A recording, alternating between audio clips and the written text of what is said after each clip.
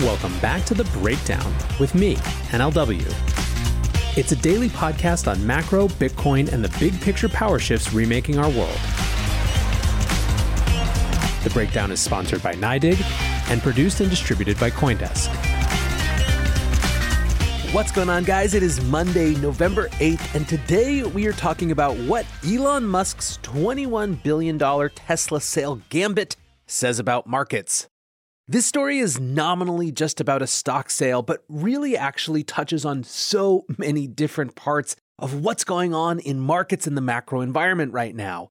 It touches on the state of American political discourse. It hits stock market structure and how crypto is forcing changes in that structure. And of course, it is centered around the significance of new social channels and how they are changing power in the world. But first up, let's do the brief. First on the brief today, the new New York City mayor is not messing around on crypto. Last week, of course, we covered the story of New York City Mayor-elect Eric Adams. He had spoken positively about Bitcoin before. He reinforced that in the days after the election. He got into a little bit of a tete-a-tete with Miami Mayor Francis Suarez around who was going to take more paychecks in Bitcoin, with Mayor Suarez responding to a pomp tweet saying that he would be the first mayor to take his paycheck in Bitcoin, and then Eric Adams saying that he would take his next 3 paychecks in Bitcoin. Well, over the week, this whole conversation continued. On Sunday, Adams was on CNN's State of the Union, and when they asked him to explain Bitcoin, he laughed, saying that even the experts had a hard time with that. But he gave it a try. He said, "When I talked about blockchain and Bitcoins, young people on the street stopped and asked me, what is that? Bitcoin means a new way of paying for goods and services throughout the entire globe. And that's what we must do. Open our schools to teach the technology and teach this new way of thinking." So we've now gone from just accepting a paycheck in Bitcoin to actually finding ways to get this and other technology education into schools, which is obviously much more significant in the long term. CNN also asked him if he would be encouraging businesses to accept Bitcoin or other cryptos, and he said, "We're going to look at it and we're going to tread carefully. We're going to get it right." So why do I keep covering this? Is it just because I live in New York State and so I am biased? Well, almost for sure that's a part of it. But New York is the home of finance in the US and really is one of the undisputed global hubs of finance. So the fact that it is so behind on crypto has always stood out like a sore thumb to me and to so many others. What's more, the normalization of this sort of discourse from local politicians is so hugely significant to the mainstreaming of Bitcoin and cryptocurrency. People have a much closer relationship in general with their local politicians than they do with, for example, their senators. And so this access strikes me as super powerful. Finally, I love that Eric Adams is coming at this from a different angle: social justice, economic empowerment. First of all, I think there's a lot of merit to that angle. And second, I think it is extremely bullish how long Bitcoin has remained, by and large, a bipartisan issue. All these mayors competing for the Bitcoin City title are not from the same party, and that's a great thing. Speaking of politics, though, second up on the brief today, the infrastructure bill has passed, sorta. So here's how the Wall Street Journal put it. Biden gets $1 trillion down payment on domestic agenda. Obstacles loom for spending bill. Now, this thing has been absolutely mired in process, and it's fairly likely that if it weren't for that provision that shoved new definitions of brokers into the infrastructure bill to try to get a bunch of it paid for by taxes that the US government claims that we aren't paying, the crypto industry wouldn't even have noticed. In any case, Congress and the Senate are taking a week-long break and then coming back to try to deal with the $2 trillion spending bill that hasn't been passed yet. From a political perspective, this thing has been extremely dubious. First, the $1 trillion bill didn't get passed in time to make a difference with recent elections. Pretty much all political commentators in the US are calling last week's election results a warning shot to Democrats, focusing specifically on Virginia, where Republicans cleaned up in a state that was deep Biden territory just a year ago. There's a lot of malaise around the Democrats right now, and Biden's low approval rating reflects it. Inflation is going up, it feels like the pandemic recovery is taking too slow, and as Tim Kaine, the former Virginia governor, said, people are in show me, don't tell me mode. This bill specifically had 13 Republicans vote in favor and 6 progressive Democrats oppose it. Laura Davison, a tax reporter at Bloomberg, did a tweet thread about 30 progressives who held a closed-door meeting on Friday that they literally wouldn't let other Dems like Congressional Black Caucus Chair Joyce Beatty into because she wasn't in the Progressive Caucus. Davison called it, quote, middle school cringeworthy. And yet even with that, the progressives weren't able to get the $2 trillion bill they had wanted either. That one has an even harder path because it has zero Republican support. But ultimately, I'm just trying to give a little bit of context around the fractured political system. The thing that matters, obviously, to this industry and to our conversation are these crypto provisions. So let's get a little more commentary from two that are on the front lines of the crypto side. Jerry Brito from Coin Center writes, despite our best efforts, the infrastructure bill has passed with the terrible crypto tax reporting provisions. The fight is not over yet, however, we have several paths to continue to pursue a fix. It's important to note that the crypto provisions will not take effect until January 1, 2024, so there is time to roll back this law before it affects anyone. So what can we do? First, the Senate will now work on a second major spending bill, and it's possible an amendment could be included in that bill. We are lucky that Senator Wyden, as Finance Committee Chair, will be a key to that bill. Second, we've been working with several members of the House to introduce standalone bills to amend the new crypto tax reporting provisions. We would have over 2 years to get these passed. Third, although the broker definition is now very broad, that doesn't mean it actually covers miners, node operators, developers, etc.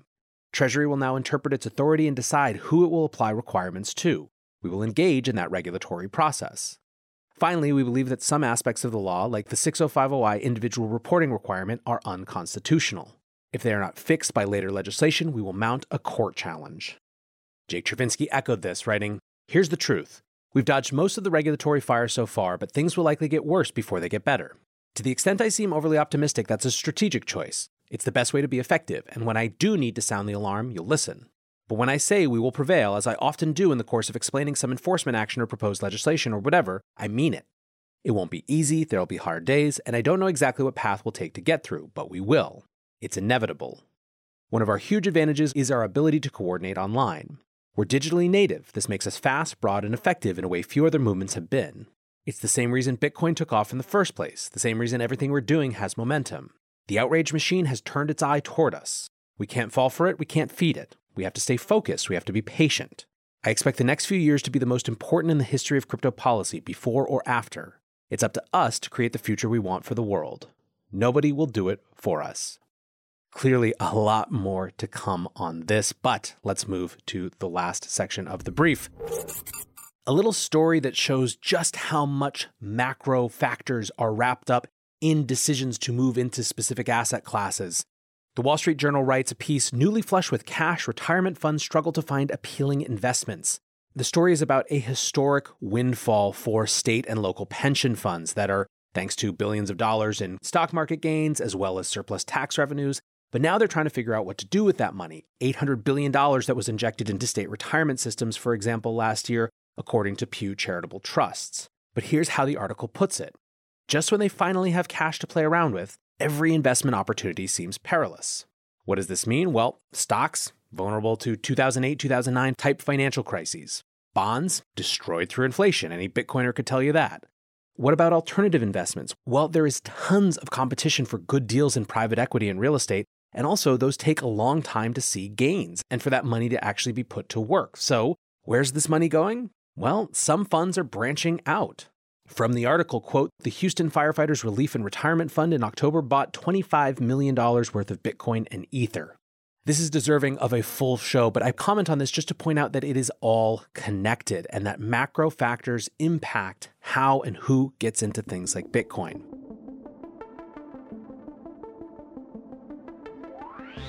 NYDIG sponsors this podcast, and they're helping banks, corporate treasuries, and fintechs integrate Bitcoin into their products and balance sheets. See why Bitcoin means business at NYDIG.com/NLW. That's NYDIG.com/NLW.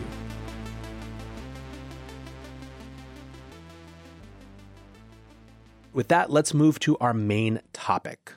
On Saturday around 3 p.m., Elon Musk tweeted, "Much is made lately of unrealized gains being a means of tax avoidance, so I propose selling 10% of my Tesla stock.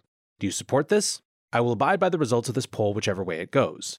Note, I do not take cash salary or bonus from anywhere. I only have stock, thus the only way for me to pay taxes personally is to sell stock."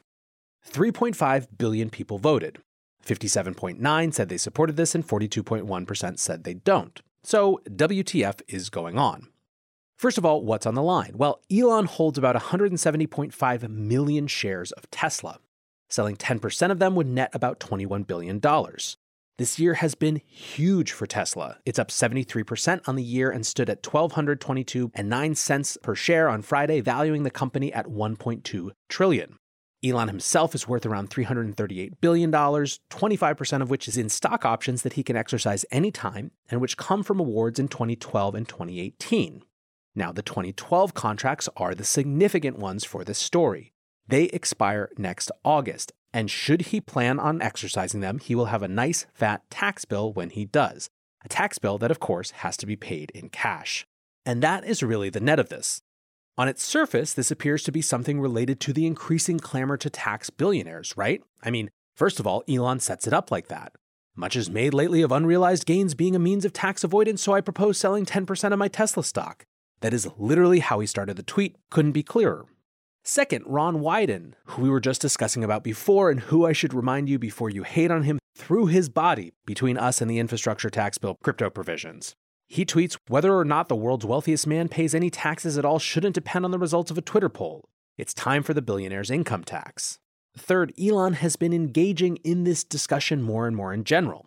About a week ago, when the director of the UN's World Food Program said that $6 billion from billionaires could help 42 million people, quote, that are literally going to die if we don't reach them, it's not complicated, Elon responded saying, if the World Food Program can describe on this Twitter thread exactly how $6 billion will solve world hunger, I will sell Tesla stock right now and do it. But it must be open source accounting so the public sees precisely how the money is spent. Cut and dry, right? It's about the billionaire tax proposals floating around. Well, not so much. Many are pointing out that this is far more likely to be about this upcoming stock options exercise and is just good timing. Pierre Furagu writes a very interesting follow-up here. Next summer, Elon can exercise options of 23 million shares. He will face a $15 billion tax bill anyway, whether he sells shares after exercising or not. Selling 10% to cover this looks good and improves liquidity could make sense. Darrow Bassano says Elon Musk has Tesla options expiring this year, which he must exercise or lose billions of dollars. When he does, he'll incur a tax bill. The Twitter poll was basically a strategy credit since he was going to pay the taxes anyway. He's a PR genius. Dare is a year off or so on the Tesla options expiry, but the point remains the same. So it feels to me pretty clear that this is a both-and situation. It seems pretty obvious that there is a dimension of needing to be able to cover the tax bill that's coming when these options are exercised. At the same time, doing it in this way is a direct counter to the unrealized gains critique. By the way, it's worth noting that there seems almost no chance that the unrealized gains proposals move through Congress now in the context of the political environment we were just discussing. For that reason, it seems like Elon's fight is more about winning the narrative war, not the actual war, which looks likely to not see a battle anytime soon. There are other narrative benefits to this approach as well. There are on the internet many Tesla bulls who are freaking out about the idea of Elon selling anything, but this does kind of create a blow-softening effect. It's easier for those bulls to rationalize this as just appeasing the politicians and playing the political game, rather than losing faith in Tesla. Although, one other dimension of this is now swirling questions of insider trading.